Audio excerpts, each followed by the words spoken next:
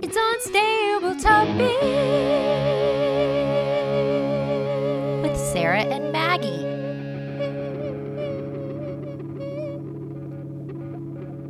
Welcome to Unstable Topics, a trivia comedy podcast about all things facts, friendship, pop culture, and more. We're your hosts, Sarah And Maggie. and we're excited to enlighten y'all with some serious facts and not so serious reacts. Thanks for joining us. Hey, real quick, before we get this party started, Sarah and I have an earnest request. We're two best friends making and editing and hosting this podcast, and we would love for you to share this show with your best friend. And follow on your platform of choice. It really helps us to gain more exposure, and we are so grateful for your support. Okay, now on with the show. 3, 2, 1, fight. Maggie, are you ready for your fact? I am. A chef's hat has 100 pleats. Apparently, it's meant to represent the 100 ways you can cook an egg. What? Hey, I don't make up the facts. I just read the facts. That's incredible. I never thought that there was so much intention behind chef hats. I thought it was like however many pleats was just however big someone's head was. But I guess you can still have the same amount of pleats, you just increase the pleats size. The width. The width. And 100 ways to cook an egg. Yeah. No. You don't think so? No. Scrambled, hard boiled, soft boiled, over easy, over medium, over hard, sunny side up, poached. I mean, maybe they're considering like a Denver Baked. omelet. Oh my gosh. Yeah. Can you use Do you think eggs? when you're in chef school, culinary school? No, it's chef school. To all our chefs listening, please. I want to apologize for Maggie and us for not being able to accurately express the skill and the schooling that goes into being a chef. Yeah. When you're at the University of Chef, do you think you have to learn 100 ways to cook an egg? I bet you do. I bet To you write do. essays about it, like the nuances of a poached egg versus a baked egg. Maybe in the theory portion of chef school, right? Mhm. Yeah. During Like the theory.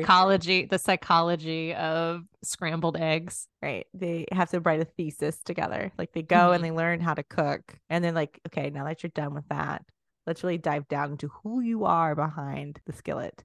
Right. Who are you under the chef's hat? Under this 100 pleated chef hats. Mhm. Let's find out 100 reasons why you want to be a chef. Who stopped loving you? Who do you bake for? Who don't you bake for? Oh, Right? yeah. I mean, it's That's tough being beautiful. a chef.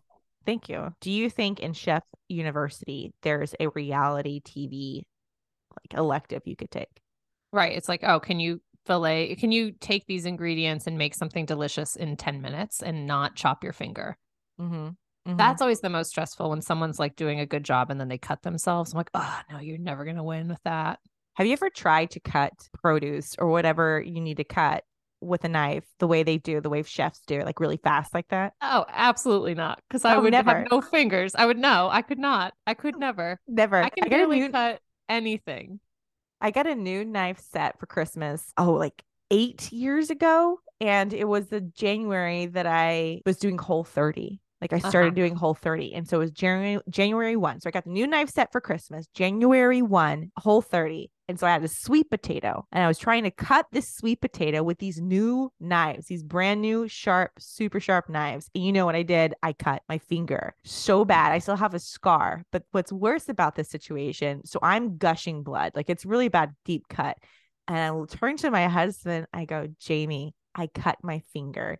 And he looks at me. He goes, where are the Band-Aids? And at that moment, I lost it. I'm like, how do you not know where we have Band-Aids in this house? I have to go and find my own Band-Aid, which I need more than a Band-Aid. I need to go to the emergency room. And he's like, oh, do you need a rag? I'm like, yes, I need a rag to hold my finger together. I know where the rags are. And then he opens 7 drawers. Exactly what happened. Where are the rags? Like, what are you asking me if I need a rag if you don't know where the rags are? Oh, and then you couldn't even eat that sweet potato. Maggie, are you ready to react? I am. How do you like your eggs? You know, I like, depending on the day, I like them different ways. I I think probably one of my favorite ways to eat eggs is soft boiled over toast. Oh, so like where the yolk is a little bit runny. Yeah, well, you boil them and then you crack the egg open over little pieces of toast. My dad used to make it growing up, and I just always really liked it. It's so delicious. Kind of makes this soft bread with the yolk, but then you still get the egg and a little salt. It's yum yum. Yum yum yum. Yum. You lost me at soft bread. But you like French toast? I do like French toast. No, what is French toast, but if not soft eggy bread? That's true. But it's griddled. Yeah, but this is like toast, so it's crunchy, but then you get like the egg makes it a little like. Well, with that sound effect, I definitely want to try this yolky bread. I'll make it for you sometime. Please do. How do you like your eggs? If I'm feeling fancy, I like them over hard. Over hard. Yeah, You don't like the yolk? I don't runny? like the yolk runny. If it's like a surprise, I don't mind it. You know, if I'm eating a fried egg and it's a little bit runny, that's fine. But I don't want it gushing, you know? That's interesting. I love it gushing because when it's Ugh. hard, it tastes powdery to me. Really? I'm like, ugh, like it's just like a little like powdery. I don't mind Yeah. like a hard boiled egg in a salad with salad dressing, but I like the egg a little soft, a little runny. I like it hard, like a firm. Firm egg. I want a man egg. I like a little jiggle egg. Jiggly jiggly. Welcome to Putin on the Ritz, the segment where Sarah and Maggie speak in bad Russian accents and share a Ritz cracker recipe from the internet. Sarah, this week I have found a delightful recipe with Ritz crackers. Would you like this recipe? Hello. Yeah. Okay, it is called pickle cookies. Pickle cookies? Pickle cookies. Pickle with a P. Pickle cookie. This is what you need. Pickle chips, like what you put on a hamburger. Cheese, American cheddar, Colby Jack, whichever your favorite. And of course, Ritz crackers. You assemble these delicious cookies, bake at 350 degrees Fahrenheit for 5 minutes, let cool just a little bit, and serve to your guests. What do you think? Hello. Hello again. What do you Hello. think of this? Yeah, that sounds delicious. Where will you serve this pickle cookie? I think I will serve pickle cookie when I would have friends over for watching The Bachelor or another show. Maybe a Super Bowl game. Oh, this is a good Maybe a idea. Super Bowl game. Oh, yes, a sport event. We watch a sport with pickle cookies. Cookies. Pickled cookies. Where would you serve? Would you eat? No. Why No. not? I don't like pickled. Me either. I don't like pickled. But it is a hit for so many guests, but I do not like it. It would be a good thing to serve if I did not want to eat my own food. Oh, yeah. If I'm dieting, I'm like, oh, pickled cookie. Serve so many pickle cookie because so many people will eat it all up, but I would say, no, thank you. Oh, no, thank you. I would be like, oh, no, thank you. I have made this for you, my guest. I am a host. You are my guest. Please enjoy pickled cookie. I am going to make more pickled cookie. Such an easy recipe and such a crowd pleaser for people that are not you and me. Does this sound yummy? Ah. Sarah, are you ready for your fact? Sure am. When you think of rainbows, you probably think of the colorful arch shape. But if you were flying in the sky looking down, you would see a rainbow as a full circle instead. Shut up. Really? Yeah. Oh They're my called gosh. bows because of the arch, but it's really like a rain circle. Oh my gosh. I need to go fly around until I see this. Isn't that cool? That's When really I read that, I cool. was like, it would be cool if we could look up and see a circle in the sky that's just a rainbow. But we can only see part of it. And that's why you Because- can't ever get to the end of a rainbow, because it's actually a circle in the sky. That's wild. I mean, I kind of feel like I knew that from science in school, you know, or going to a museum when they talk about it. But honestly, at museums, if it's not an involved exhibit, like where I can't interact with it, I'm not going to pay attention to it. Yeah, right. If you have to like go read a plaque Ugh. or like think about something for more than 5 seconds without someone telling me what to think. Yeah, give me a lever I can pull, you know. I want to I love that. When they Yeah. have like levers with water Mhm. like the buckets. Or buttons you can push, or when they have the simulation of the tornado. Oh, that's a fun one. I always like that one. There's an exhibit at the Perot Museum in Dallas where you stand and then it shows you what earthquakes feel like. Yes, love it. Into it. Are you ready to react? Yeah, let's react. What's your favorite rainy day activity? Pre-kids or with kids? Both. I want to hear both. What's Pre-kids. your favorite you activity? And then what do you do with your kids on rainy days? Okay. If it's just me before kids and it's rainy and it's gloomy, I like to read a book. I like to get on the couch with a blanket or light a candle and read a book and just completely relax the sound. I don't want to turn on the TV. I want to hear the sound of the rain because in Texas, we don't get a lot of rainy days. Mm-hmm. You know, when it's rainy season, we get them. But over the year, we don't get a lot of rainy days. So I want to take advantage of that and just enjoy. With kids, I pray for the sun. I'm like, I curse the sky. I curse the sky. I'm like, please stop raining. I need to get these kids out of the house. It's so hard to go to the grocery store when it's raining with children. Oh, it's I mean, impossible. It's impossible. Everything is 10 times harder. Everything takes 10 times longer. Even if you're like, oh, let's go have cute rainy day activities outside. Let's put our rain boots. No, I don't want to put on my rain boots. You're putting on your rain boots. I don't want to go outside in the rain. Can you imagine living in a place like where it rains all the time? I feel like my That's your children life.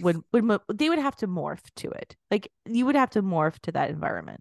You'd have to evolve, like that you become like a rain day person. I would assume to all our listeners in Seattle, we would love it if you let us know how you guys survive the rain all the time with kids. Do you even use an umbrella? This is the thing that so if I'm in the rain, I don't like holding an umbrella. I would rather wear a hood and rain boots, right? It depends on the activity. If I'm just going quickly from my car inside someplace, I don't want an umbrella. It's just too cumbersome. It gets wet, then you're holding a wet umbrella.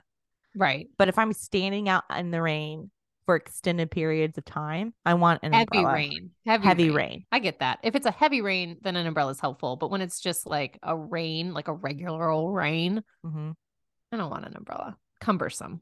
Very much so. What do you do with an umbrella, Maggie, when you get into a car after using the umbrella? Where do you put your wet umbrella? Well, here's my pitch for minivans. I have 2 umbrella spots right by the door. It's actually really nice. So wait, you have an umbrella spot? Like There's a that came with designated spot. There's a designated spot on the floor next to the door, and it says umbrella. It's even labeled, so I know it. Like, because you might be like, "What do I put in this spot?" But it says umbrella, and there's one on the driver's side and the passenger side. So is it So a I have hole? 2 umbrellas in my car at all times. Is it a hole that goes into the floorboard? No, it's just a little flat piece on the ground that has the word umbrella on it. How big of an umbrella does it hold? A standard umbrella. So not like a golf umbrella. No. Well, I think I do have a golf umbrella would fit in it when it gets folded down, but you like the kind that still condenses. You know, I've said this and I'm like, of course that's 4 umbrellas. But now that I'm like, yeah, I have designated umbrella spots. I'm like, what if that means something totally different in car? Like in car, umbrella means like, don't put anything here. This is for umbrella, like car umbrella. And it means something else. And some car person would be like, you're an idiot. I can't believe you put an umbrella in the umbrella spot. Jack be nimble, Jack be quick, Jack be a celebrity the gals can think of quick. It's time for You Don't Know Jack, where Sarah and Maggie share some facts about a celebrity named Jack and try to guess who it is.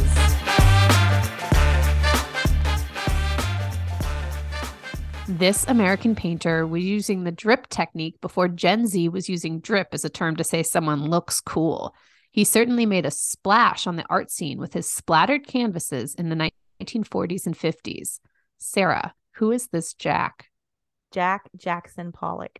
Yes! I remember there was a movie about Jackson Pollock. Who played him? Ed something? Sheeran? No. No. That's a singer. That's a singer. Ed Harris? Who Jackson played him? Pollock movie? Yeah. There's a Jackson Pollock movie from the 90s. Called Pollock? Sure.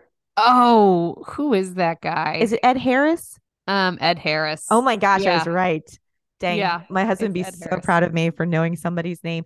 Yeah. And that's where, to be honest, like I learned my most about Jackson Pollock. I've never seen this movie. Really? You Was would it enjoy good? Yeah, it was good. It's obviously made an impression with me because when did it come out? 2000. Yeah.